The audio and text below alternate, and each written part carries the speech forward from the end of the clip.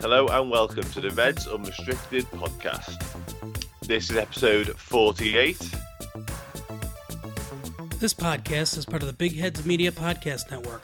Go to bigheadsmedia.com for more great podcasts. So yeah, we've got a slightly different episode again this week in many ways, for very different reasons this time. Obviously Liverpool, we were supposed to be reflecting on the Carabao Cup semi-final first leg, but obviously Liverpool's game with Arsenal has been postponed, and the fixtures have been swapped, if you like. So instead, we're going to get some initial reactions to what's going on this week in terms of obviously Liverpool's training ground's been closed, and more positive tests within the camp. But also we're going to look at the January transfer window, because obviously that opened 1st of January, and clubs in this country have 31 days to do some business. Whether Liverpool will be one of them is a different story altogether. But first, we're going to play our topical version of Who Am I? And it's topical for two reasons, because this player was a January transfer arrival for Liverpool. And also, it's his birthday today. So I'm with Dave Comerford and Chloe Bloxham as ever. So they're the voices you're going to hear, hopefully, in a second when they guess this footballer. So he played 58 times for Liverpool and scored 11 goals. I'm doing it in a funny order this week in terms of how I'm giving you the clues, because I don't want to give it away too early.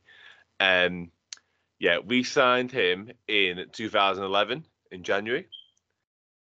His honours include the League Cup in 2012. He made his international debut in 2010 against France, Is it Andy Carroll? It is Andy Carroll. Yeah. I was hoping that one would be a quick one. I thought you were going to go for... Go on. Sorry, my head was literally... I literally sat there and was like, I was 10. I can't remember anything. I'm being deadly serious. That's fair enough. I didn't want to go... I could have gone a different way with the clues. Like, the money was 35 million, bought from Newcastle. Yeah. He's still playing. I think he turned 33 today. Too obvious to go with 35 mil. Yeah. Because it was a notorious price tag. But yes. I thought you were going to go Stephen Corker, actually, when I heard January signing, and then I heard 11 goals, and I was thinking, well, we did play him as a striker, but I don't think it worked that well. So, yeah. Well, I just looked at January signings and some of the more notorious ones. And obviously, when I seen it was also his birthday today, the 6th, it was an absolute no-brainer. But yeah, so like I say, we have...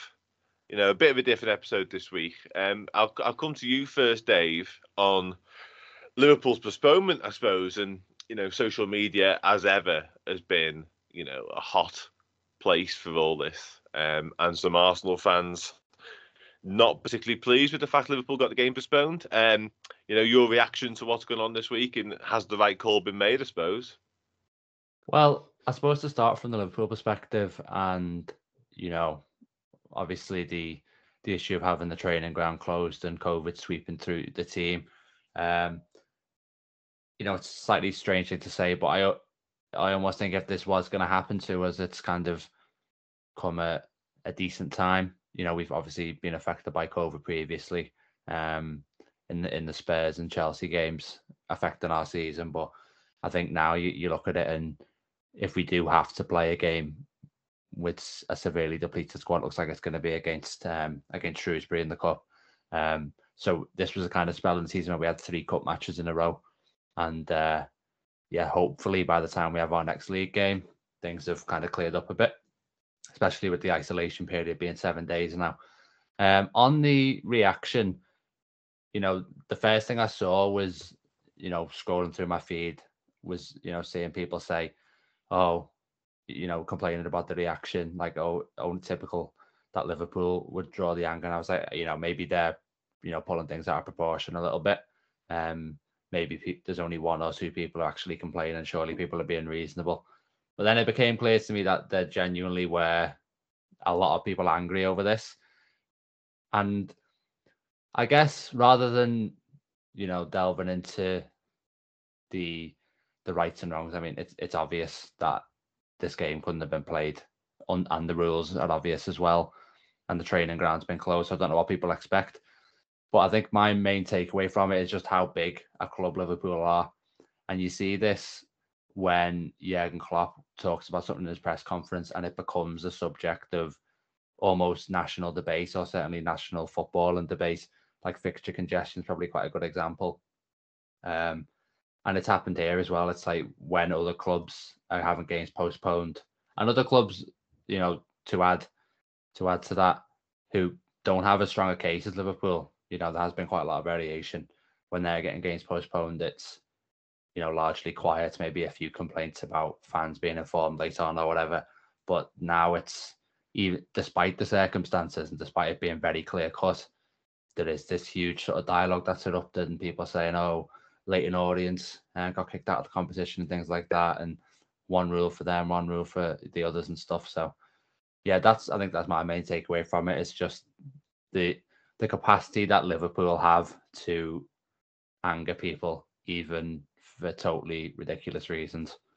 Yeah, definitely. I think for me, it was coming from quite reputable places as well. You know, what we all think of certain avenues on social media is always up for debate, but you know, pretty reputable accounts and stuff like that were calling out the fact the decision had been made, and it all seemed a bit bizarre because, like you say, Liverpool certainly had a solid case, and there's been so many postponements recently that I don't see. If we were the first one and it was totally out of the blue, you might understand a little bit of anger towards it, but it's almost become part of the course in recent weeks. So I didn't really understand. Certainly when you delve into the reasons behind it, a lot of people were saying play the kids, play the academy, referencing the Aston Villa game previously. But when you take into account the academy and the kids are in the same place, that's just been closed down. That's just a non-starter. I want to get your thoughts on it as well, Chloe. I also want to get your thoughts on what's now, like I said earlier, is the reverse of the fixture. So obviously Liverpool were due to play Arsenal second leg at Anfield. That's now not the case. Do you think that's handed a little bit of advantage back over to Arsenal in terms of the outcome of the fixture? But like I say, I also just want to get your thoughts on mainly the reaction on social media this week. Firstly, I think common sense has prevailed here, to be honest. Let's get it correct. Every team in that Premier League have tried to get games postponed.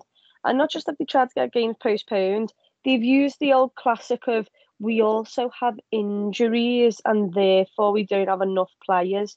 And I can understand that's a grey area because now people are getting away with things because of injuries. But this was genuinely outbreak of COVID, which, by the way, is not a thing that man can control. We can't do nothing about that. COVID, it's not something we can see. It's not something that we're aware of. It can take up to 7 days to even test positive in someone's body. It can be in your body, it can be passing it to people, and it won't show up on a test until it's at its peak. This is something that so many teams recently have had a problem with, but they've also had a problem with injuries, and somehow it went under the radar. But as it's Liverpool, obviously everyone has to fume.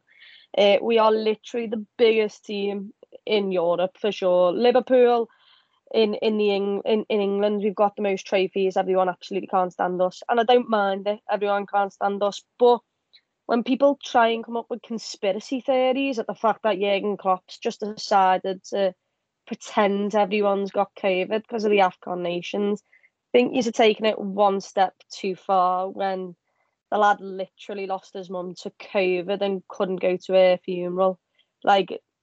It's serious. It's something that's killing people worldwide. It's not something to joke about. It's not something that anyone's made up. It's something that no one can control. So a serious outbreak within a facility, if it happened in any workspace, you'd all be made to work from home. Footballers can't work from home, and therefore they all needed to be tested. It was only closed less than 24 hours before the Arsenal game anyway. So it's one of those where there just couldn't have been any other possible outcome. And if another team had to do it versus us, then so what? As long as it was a COVID outbreak, then there's nothing you can do about it. And in fact, I'd rather not play you on the off chance that you've actually got COVID in your squad. That's just not showing up on tests. So yeah, I thought the Twitter and the outrage was just a bit over the top, a bit dramatic, especially for people, saying like, I can't, like, they were all like, we basically field a team of teenagers years ago. We don't care about the Carabao Cup.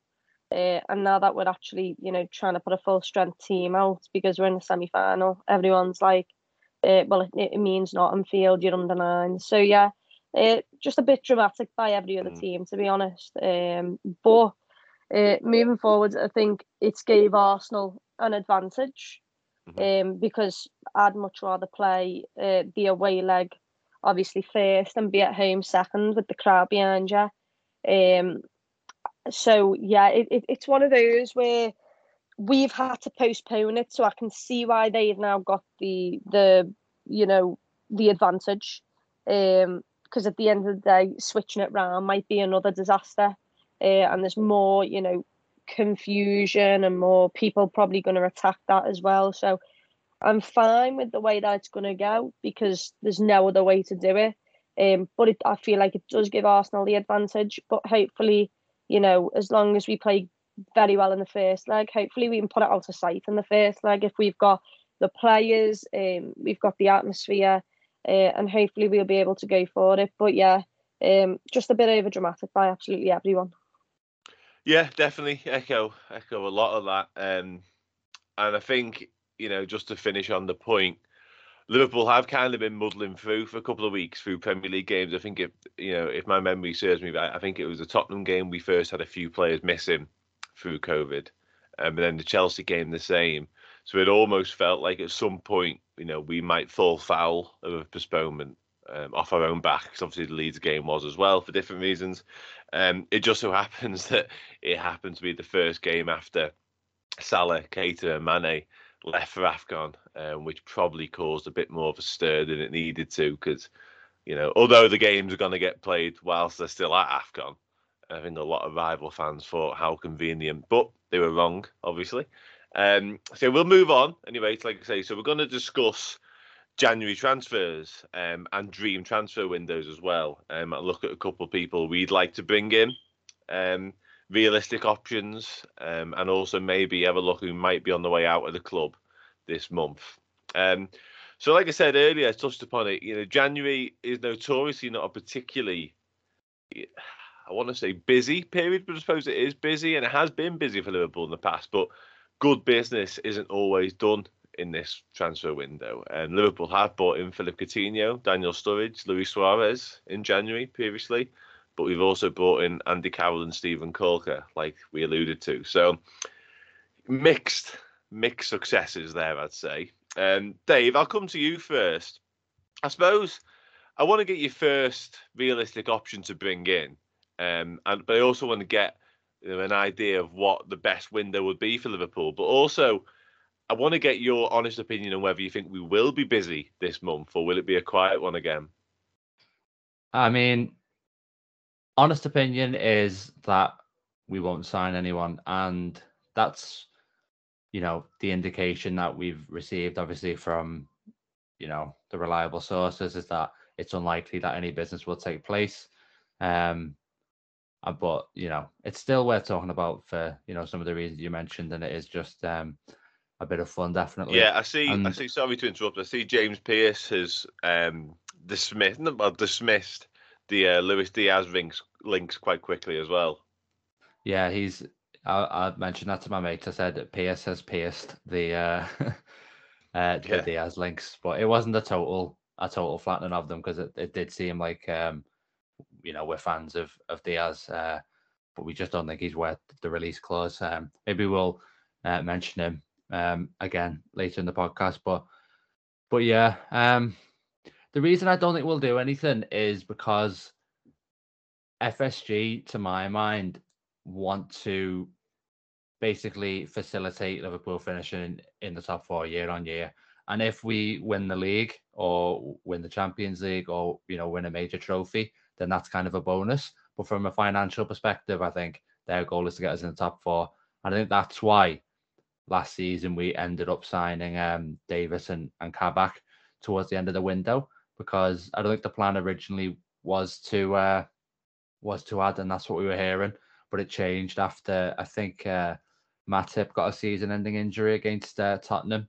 And I think up to that point, obviously, we were still near the top of the table, and it looked certainly that we'd be top four at the very least. But as it became clear as that month went on, that it was far from guaranteed, and that the season was unraveling a bit, then those signings were needed. And I do think Kabak helped in that regard. I think in this case, whilst the title may be too much to ask now, I don't think there's any doubt at all that we'll finish in the top four. So for that reason, I don't see a signing being sanctioned. But I also think, and this is something I've seen one or two journalists say, that if a long-term target, the players that I'm going to mention in a minute will be, long-term targets or players that have certainly been quite strongly linked, becomes available on a decent deal, then, who's to say that couldn't happen? But yeah, that's my sort of outlook on it. Yeah, I think that's where I'm at as well, to be honest with you. And you're right to mention people sort of, the reliable journalists kind of saying it's not going to be a busy one, but then you'll always get, the more eagle-eyed Liverpool supporters amongst the fan base, picking out times whereby journalists have said that previously, even towards the end of windows, not expecting to do much more business, and then suddenly, Jota and Thiago arrive almost out the blue. I'm picking that sort of wind out of thin air, but that's the sort of thing the club have been very good at keeping business under wraps. I personally think there's a need to do business in this window.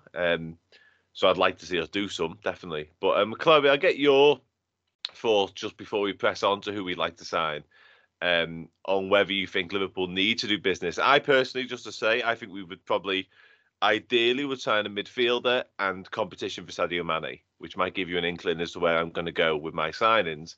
But where do you think Liverpool should be looking to strengthen in this window?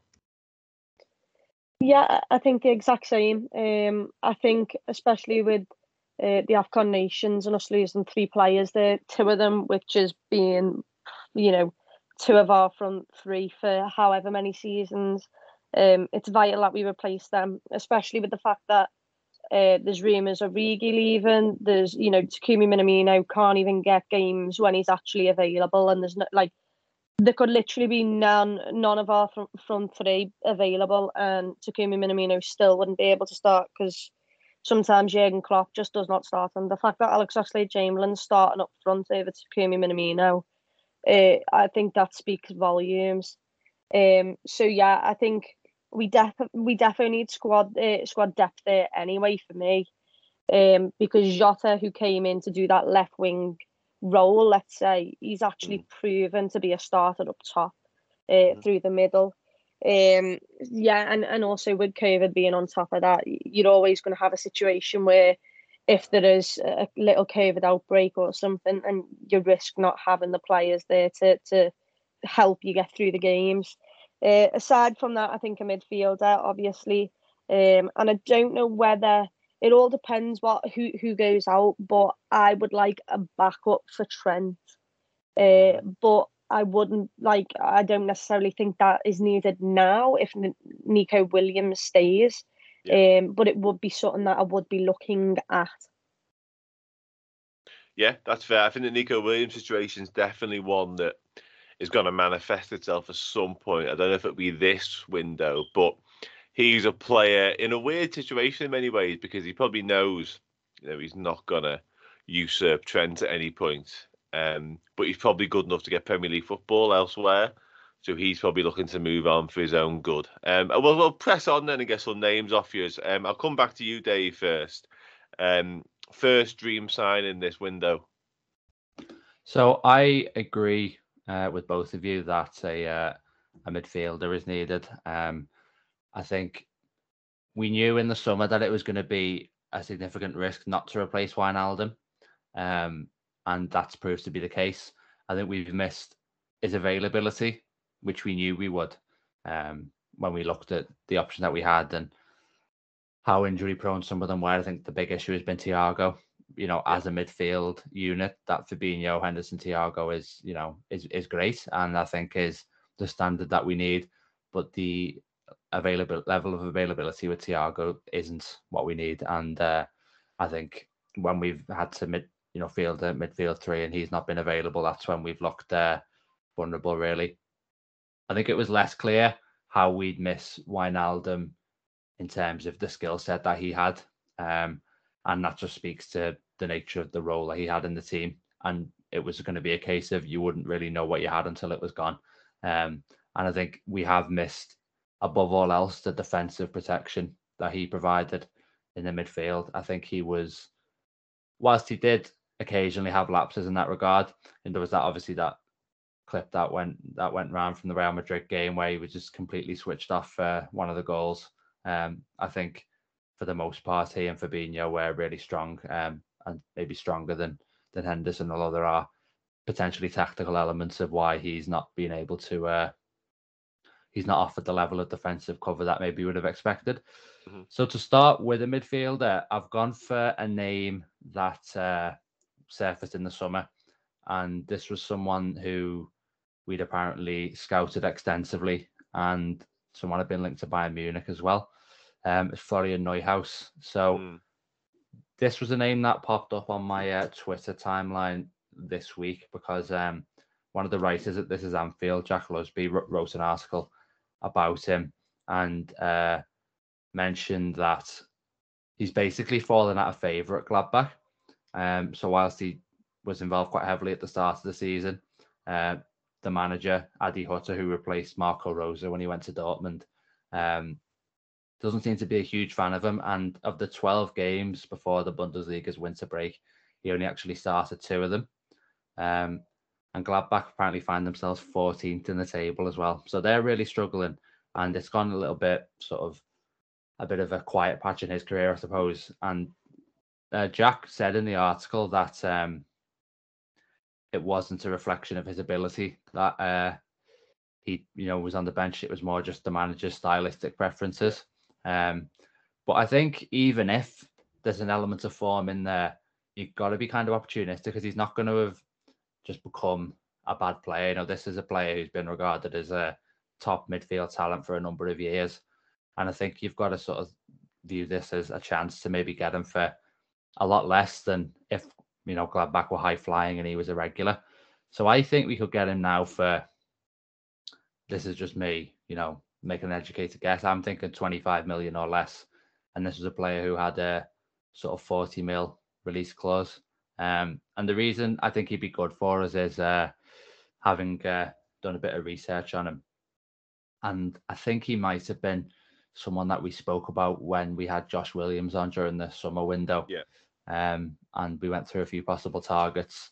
Sam Maguire, who's obviously one of the leading Liverpool analysts and is quite good for potential transfer targets, has talked about him being similar to Wijnaldum. And I think I certainly would be against getting someone of that mould, given, Wijnaldum's importance to the team, like I spoke about.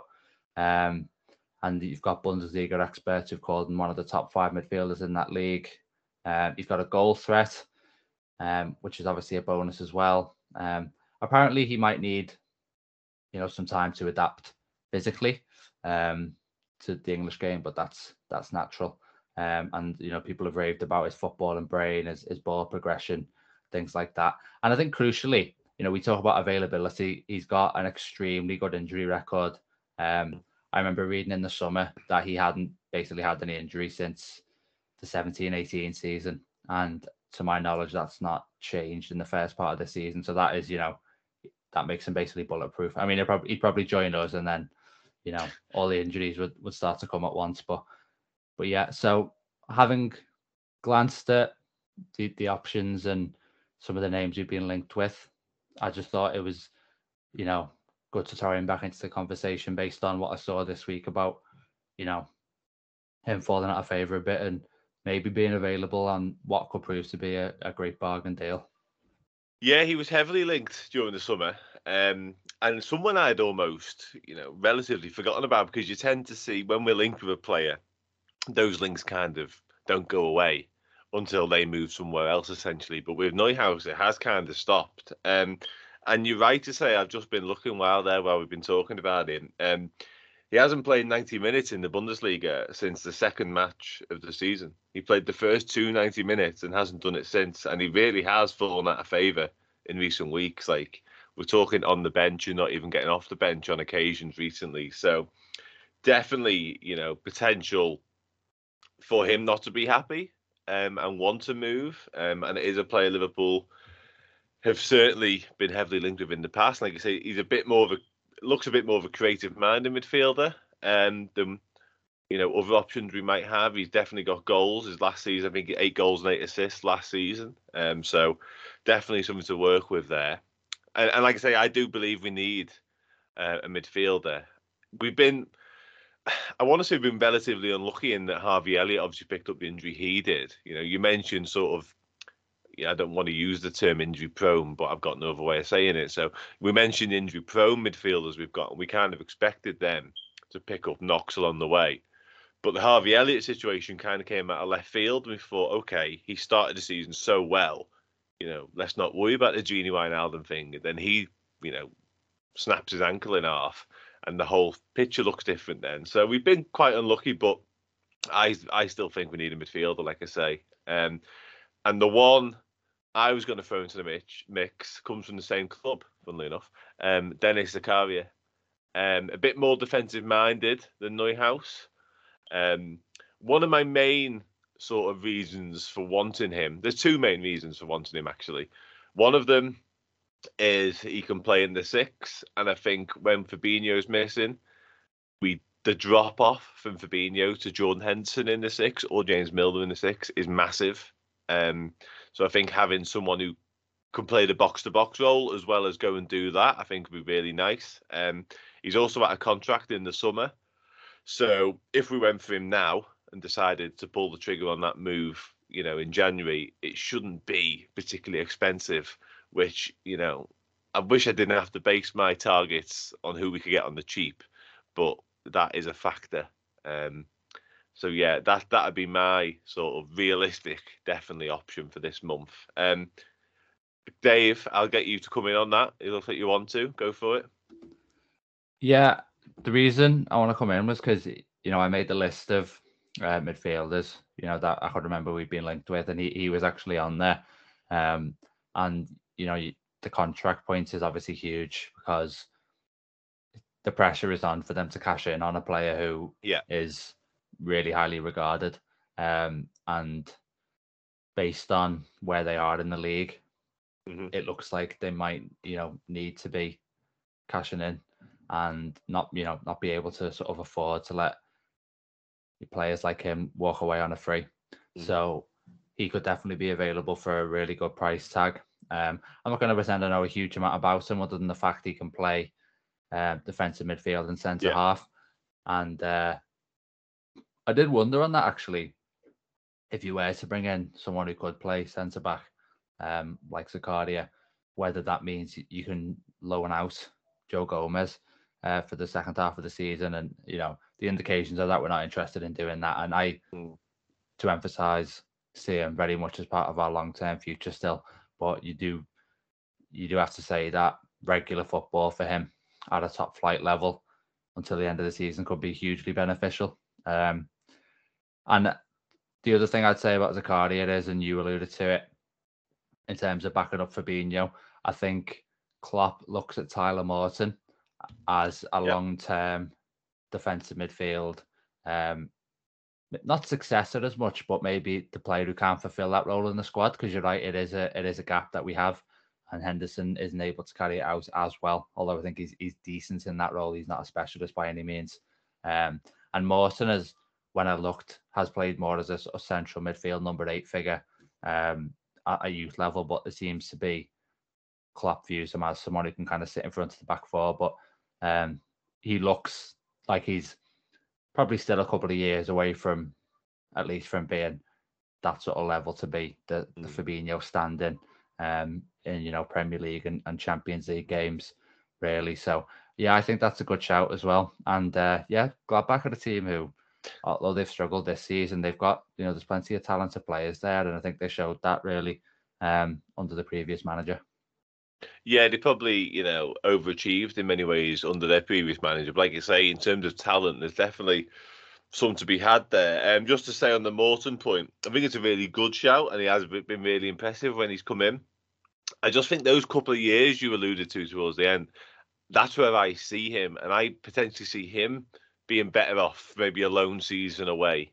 If you look at what Chelsea have done with Billy Gilmore, absolutely random shout, I know, and similar to what we did with Harvey Elliott, whether it's like a decent championship level or a lesser Premier League side, that's where I think Tyler Morton would really benefit. And that would probably mean we would have to sign someone in the interim. So that's where I'm at with that. Chloe, I'd like you to come in with your name and also any thoughts you've had on who's been mentioned so far. Well, the two people I was thinking of have both been mentioned. So I wanted a box-to-box midfielder as me first thought, and I didn't know whether Zakaria could do the box-to-box because I thought he was more defensive. But if he's as good as everyone talks about, then hopefully he can do that transition. It was hard for me when he's putting the agenda realistic. I sat here and struggled because in my mind we are not signing a single person. Yeah. So realistic is absolutely no one to me. So I had a field day thinking I'm like me dream transfer window. If I could pick a transfer window, would I have? But yeah, Zakaria and Norhouse came into it. I like how young they are, and yet they've both got a lot of experience within what they're doing. I think our midfield is aging, so it is important. I don't think anyone can do the role of Fabinho as good as Fabinho, and I think Jordan Henderson he's quite sound when having to do that role. But two of the three of them, when you also play Thiago in there, they have to be took off around 70, 75 minutes. And it's becoming a thing where that two of your subs are going to have to be made on the midfield, otherwise you're going to get leggy. So yeah, midfield was the place where I thought those two, they just look really a lot of stamina, experience. Zakaria is really well built as well. I don't think you'd bully him much. So yeah, I like the sound of them, but obviously, realistically, do I think they're going to come in? No. Yeah, I think that's fair. I'll come back to you, Chloe. I've got another name. This isn't my second signing. It's sort of on the lines of the area we've been talking about. Because I want to move to a more attacking situation myself in a minute. But I want to ask you, someone we were linked with in the summer, what are your thoughts on? Because for me, it's not as realistic as Zakaria, which is why I opted for Zakaria. But Yves Bissouma of Brighton, I think he's tailor-made for this Liverpool side and a Jurgen Klopp side. So I'll get your thoughts, Chloe, on do you think he'd fit at Liverpool? I think he is unbelievable as a footballer. I think a lot of people, like, everything's gone quiet because what's been in the media about it. But I will say that he's a really, really good footballer. That I was very surprised when we played Brighton at home. He came off the pitch and he was their best player. And when he came off the pitch, I was absolutely made up. Yeah. And yet they still obviously came back. But yeah, I think he's a really, really good midfielder, box to box. That he's already done it before and he can do it in the Premier League, because let's not lie, the Bundesliga compared to the Premier League, there's not as much intensity. And we can look at the physique and all that, but it's not the Premier League. You're on a different wavelength for the Premier League. So yeah, I think he's a good shout. I don't think it's realistic. And I also think he'd be more money. I'm thinking, I think the figures that would give him were like 35, 40, but that just seems too cheap for a player who's shown he can do it and is young in the Premier League. So, yeah, another good name who I think would really fit Liverpool, but you don't want to say too much about the situation, especially not with the fact that it probably won't happen anyway. No. Well, he did make a return, obviously, having been out of the side for a few weeks. And I think that was the reason he got brought off in that game. But I was the same as you. I was sat there and thought when he got took off, I was made up because him and Mbeumo, I want to say, pretty much bossed that midfield against the Liverpool midfield that we're talking about, obviously. And in terms of the price tag, just to finish on that, I think that's probably reflective of where Brighton are in terms of they probably aren't in the position to sort of demand upwards of 60, 70 million. And that's not where they are as a club, I'd say. But I do completely agree that he's probably worth more than that. And also, Premier League experience is a huge one. And that's always a gamble when you sign someone without experience. But yeah, fair enough. Dave, I'll come to you for your second realistic / dream / who you want.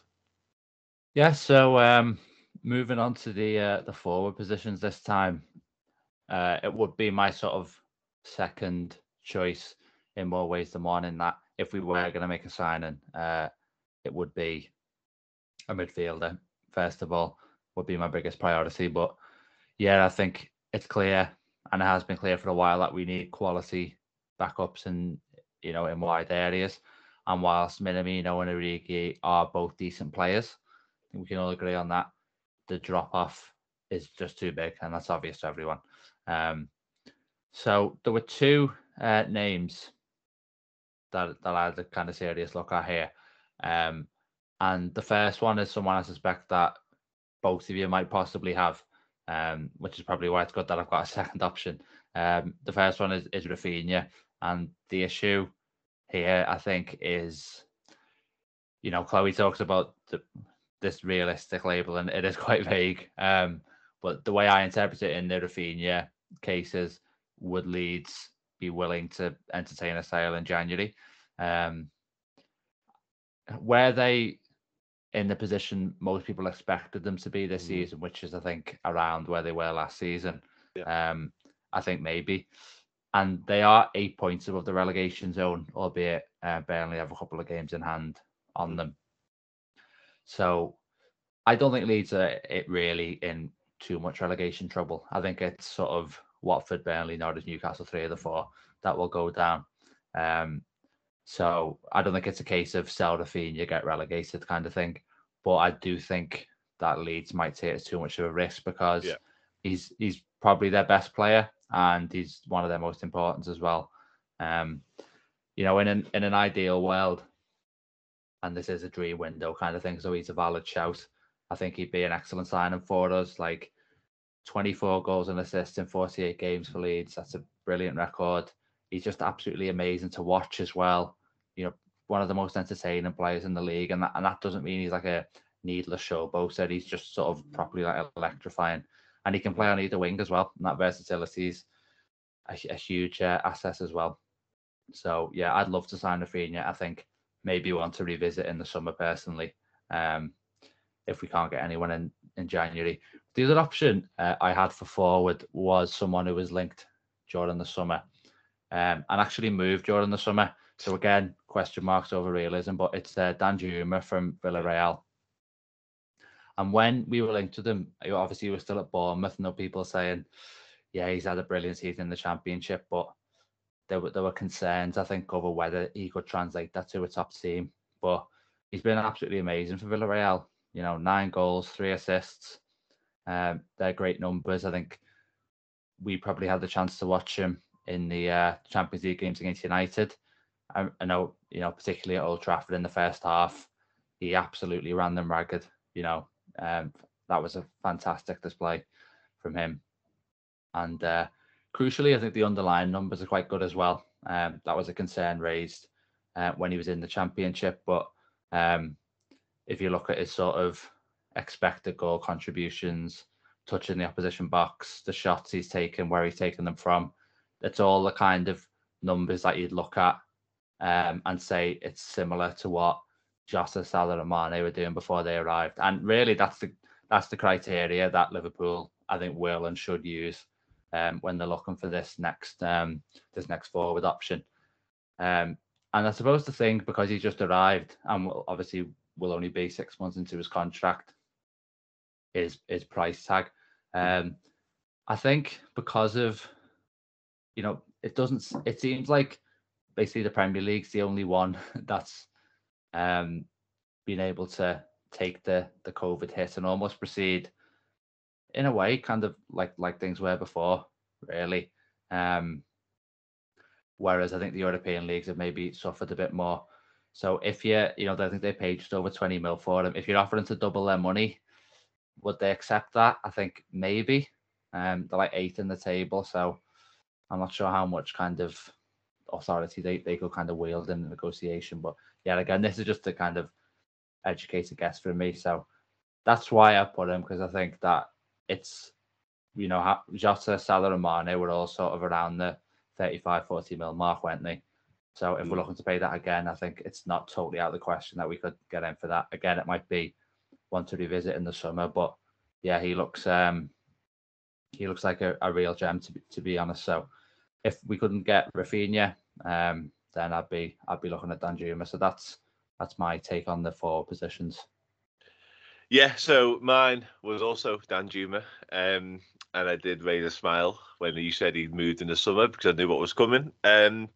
Mainly went with him over Rafinha because you mentioned versatility with Rafinha, which he is. He can play on the left. But my sort of overriding view of him is playing from the right for Leeds, which is where obviously a certain Mohamed Salah plays for us. And, we talk about having, potentially 2 players in most positions and having backup for players and so on and so forth. But, look at Mohamed Salah's numbers this season. He's probably the one player we don't really need cover for, to be honest. And if you look at his availability record, touch wood as well, since he's been at the club. This AFCON situation now is one of the first times he's going to be missing for any prolonged period. So, yeah, for me, I'd have gone with Danjuma. Well, I did go with Danjuma for that reason, because he predominantly plays from the left. And that's where I believe we need cover more for Sadio Mane's absence on one hand and also his lack of form on the other. I know he scored just before the break against Chelsea, but previously he'd gone 10 games without a goal contribution. Even if a new arrival gives him a kick and he goes on and he recaptures his form, I think that's great. But if a new arrival comes in and has to play instead of him, then so be it. But yeah, I've been really impressed with Danjuma, and I think you're right to say when we were linked when he was at Bournemouth, people were a bit snobbish in terms of, it's Bournemouth, it's the Championship. And his Premier League record the year he went down was pretty bad, I think. But you look at what he's done since he's been in Spain, and he's been brilliant. And that Old Trafford, I know tearing people apart at Old Trafford isn't necessarily hard this season, but he really did take the mick for 45 minutes at least there. So I think he's a really good shout. And just to finish on it, you're right in terms of Villarreal would probably demand double the money at least. But for me, that's a situation whereby if he heard or he knew, which you would, Liverpool were interested, he might be the one initiating that move. Because, you're looking at a move to Liverpool. He's already played in England. He knows the stature of the club and so on. Champions League football, guaranteed almost. It's one of them. You don't know how much power the player has in these situations. So, yeah, I think he is realistic. I do. Chloe, same again. Any attacking names in mind? And what are your thoughts on the 2 mentioned? Those were 2 of the 3. The other one's not realistic at all. But I'll get on to that. I'd personally go with Rafinha first. And once again, I come back to the fact that look at the stats he's doing in that Leeds side, which isn't playing at its best. Near relegation zone, he is there saving hope there. He absolutely controls games. He's obviously got the skill. We know he can do it, and also I think I was watching Amazon Prime a couple of weeks ago, and whoever was on commentary turned around and said, it's going to be a great ball in by him, and he absolutely puts a corner out he from the corner kick. It just doesn't go in play, and I like that because he takes some shots that are absolutely wild. But then I look at Mo Salah, who's the best in the world, and some of his shots, sometimes when he snatches at shots, they end up so far wide that the Kop and the entirety of Anfield just can't help but laugh. And he does remind me of a Liverpool player. He reminds me of the fact, intensity. He's got the pace in behind. He's obviously got the skill. He also is from Brazil, so the links with Fabinho, Firmino, Alisson, maybe that could help him push for a move. I just think he's a really, really classy player. And if he's doing it in a squad in which he's creating most of the chances, imagine doing it in a Liverpool squad where he's going to get literally about 5 chances a game. And it's just a case of, has he got the finishing ability on him? So I put him above Danjuma. Once again, don't think it's going to happen. But the other one that, is literally as recent as yesterday is Luis Diaz for 60 mil. Is it ever going to happen? Absolutely not. But some journalists that I've got no idea of said it'd be done in the next couple of days. And do I believe him? Yeah, just because. Why the hell not? Why would you not? It gets me excited, and it does it all the time. It did it with Saul, who went to Chelsea. I thought he was a really class player, supposedly a day away from signing for Liverpool, and then he goes and ends up at Chelsea and is actually really not that great.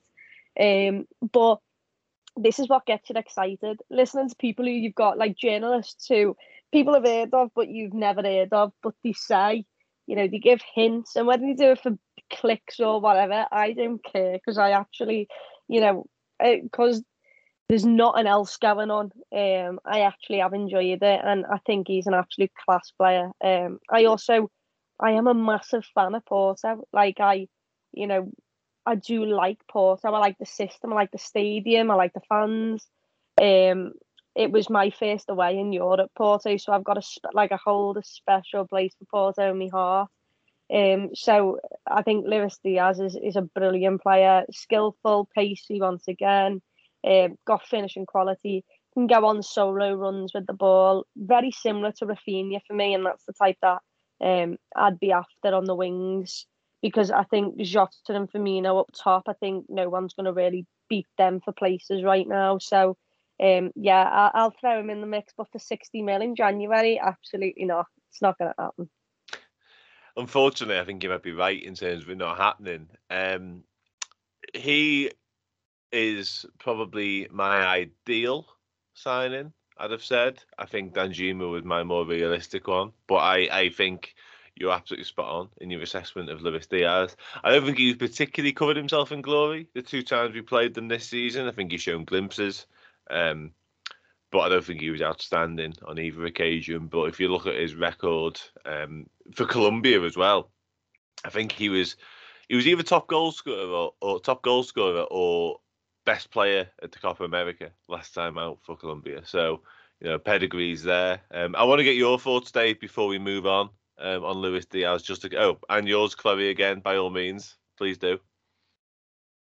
Yeah, I was just going to jump in and say that a lot of players don't get the chance to shine against Liverpool because of how much we have the ball, because of how much we control the game. So it's very hard.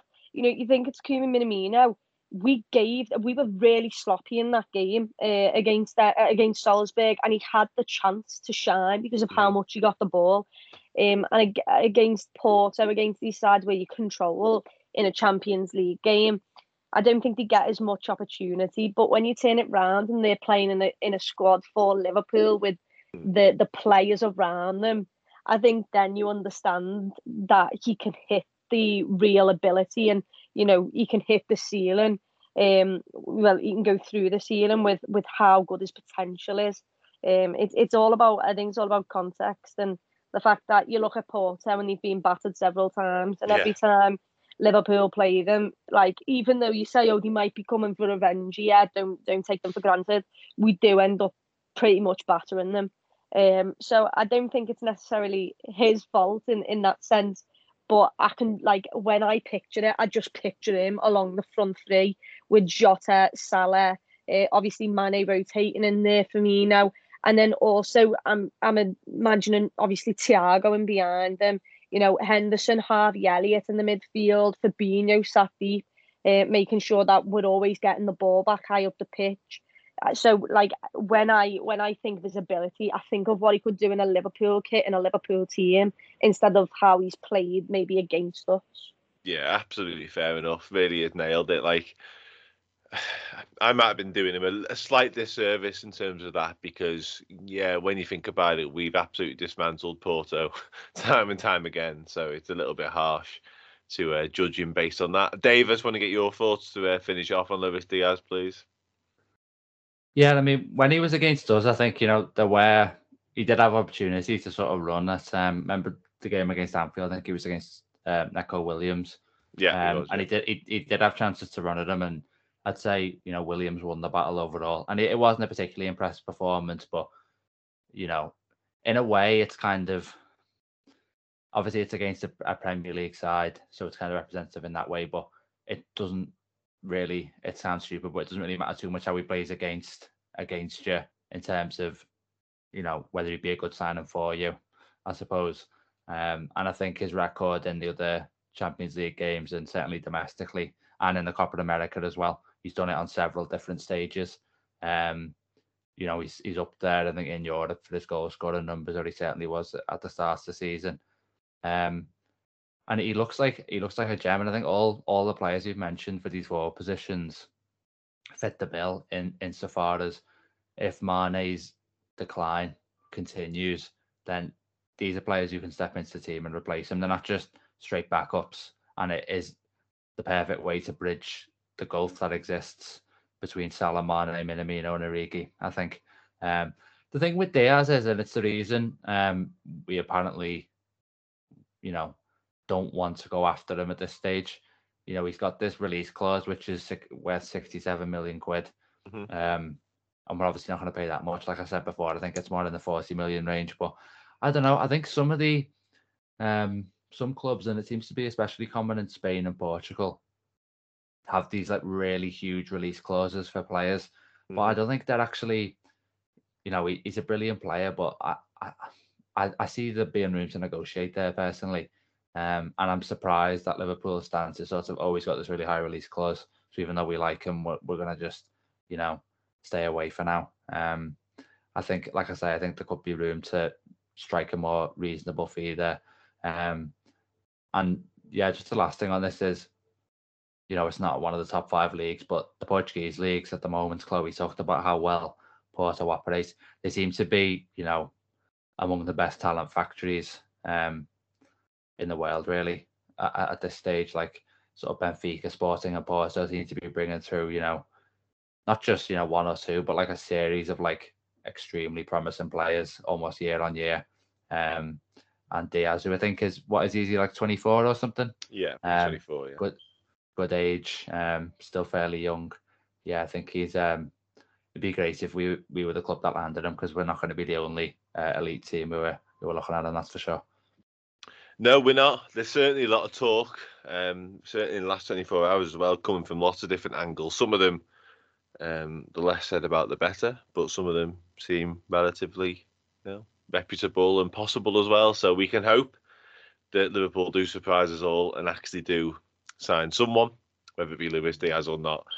Just to finish up here, Chloe, go.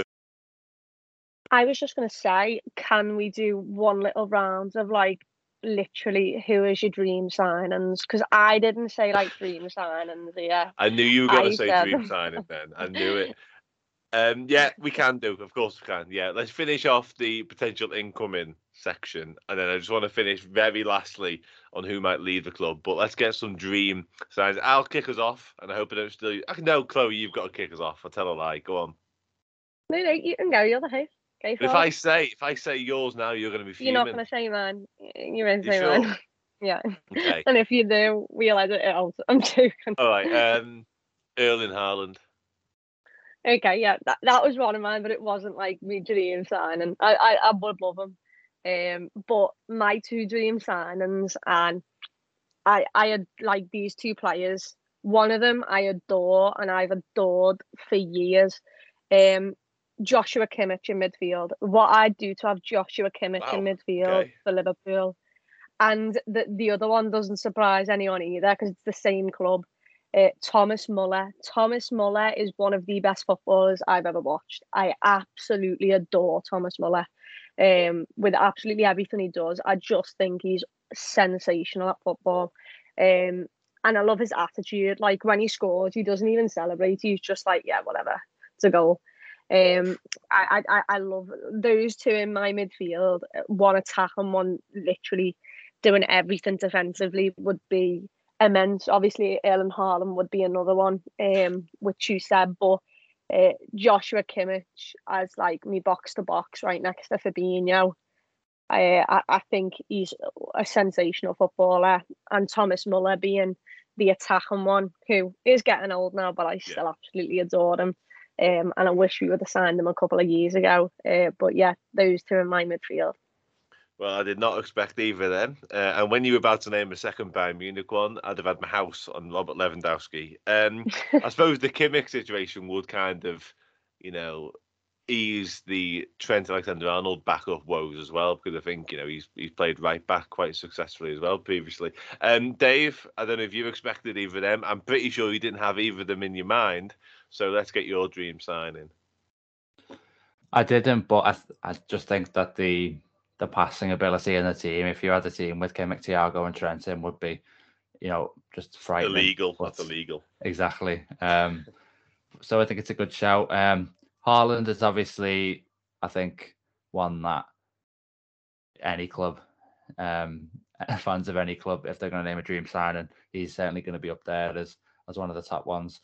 For the sake of differentiating, I'd probably say Jude Bellingham, because I think that he is someone who, if you sign him, you've got 15 years of once in a generation player. Really, I think he's pretty much got everything. And when there's like a fresh link between him and Liverpool, it just does get me like uniquely excited.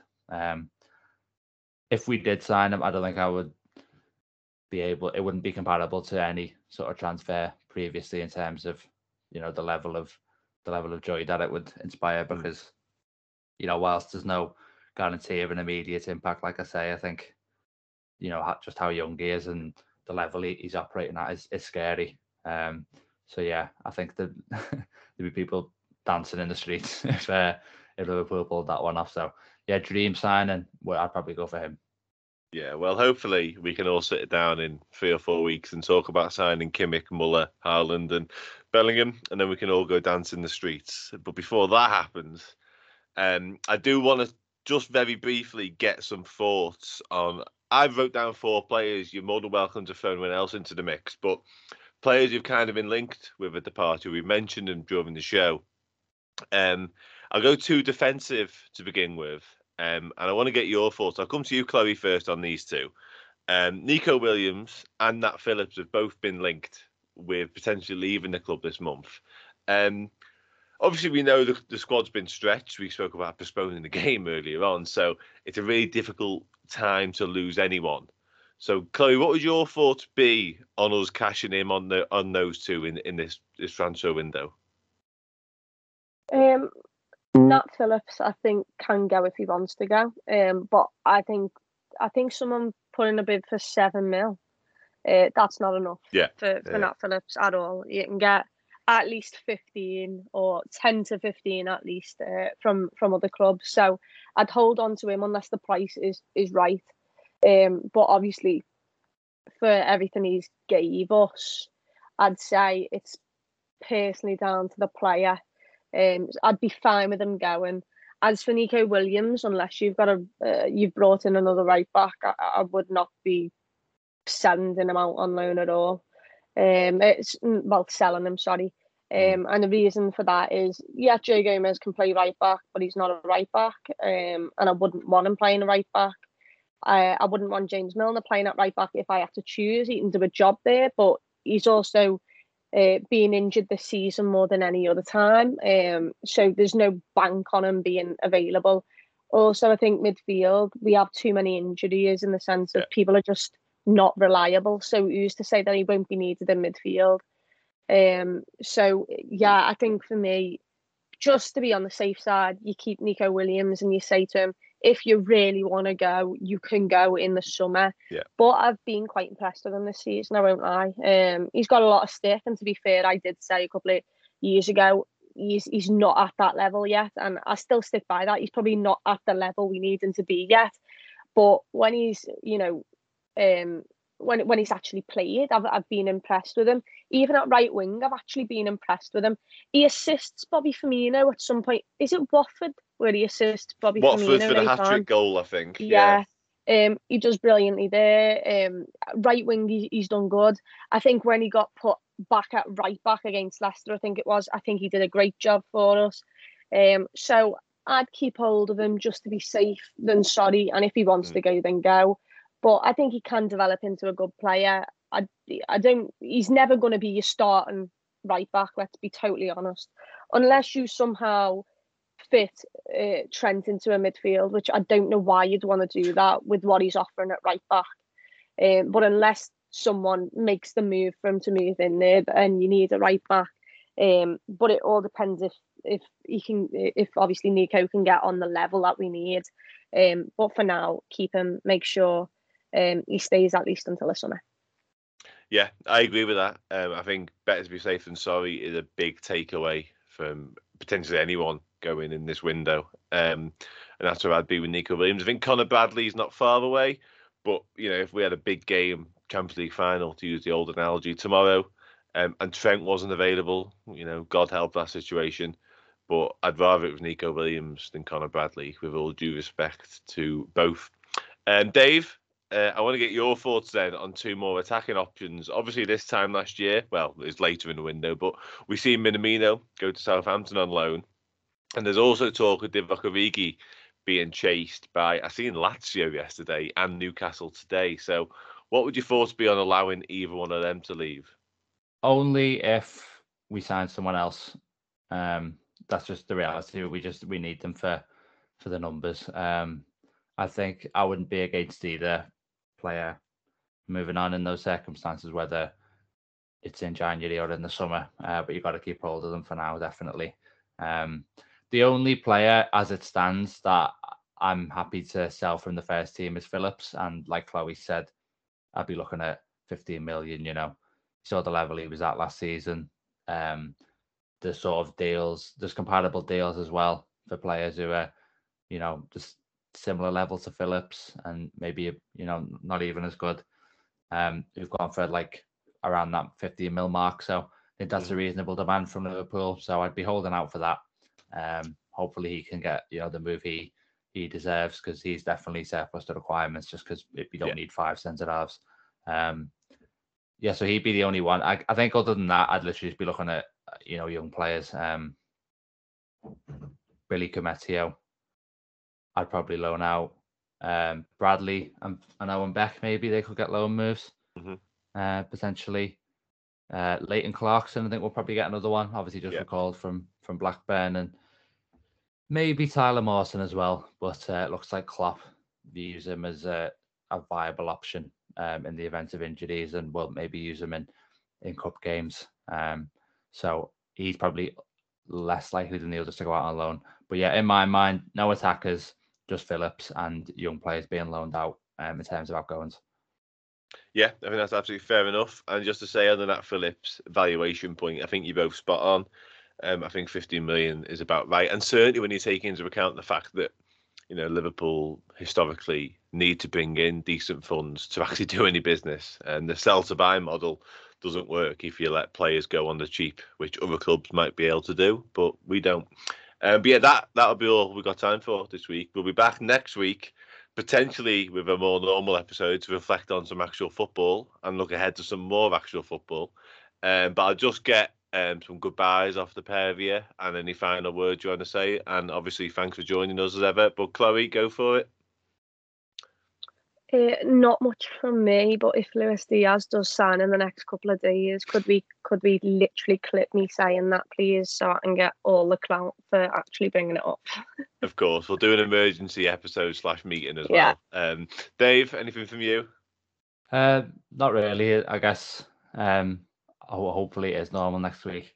Like you say, I did think it was slightly funny that you had everyone on Twitter sort of saying, right, now's the time, let's finally take the League Cup seriously. It's an important chance to win a trophy. And then within a couple of days, the training grounds literally shut. I think it's something with Liverpool in the League Cup maybe, but yeah, we'll see how that one unfolds, and hopefully this is the last we hear of COVID absentees from this point onwards. Yeah, I certainly echo that. Hopefully, Liverpool can get back to action, potentially on Sunday, potentially with a makeshift side against Shrewsbury. We'll see what happens. But yeah, thanks for listening, and we'll see you all again soon. Take care.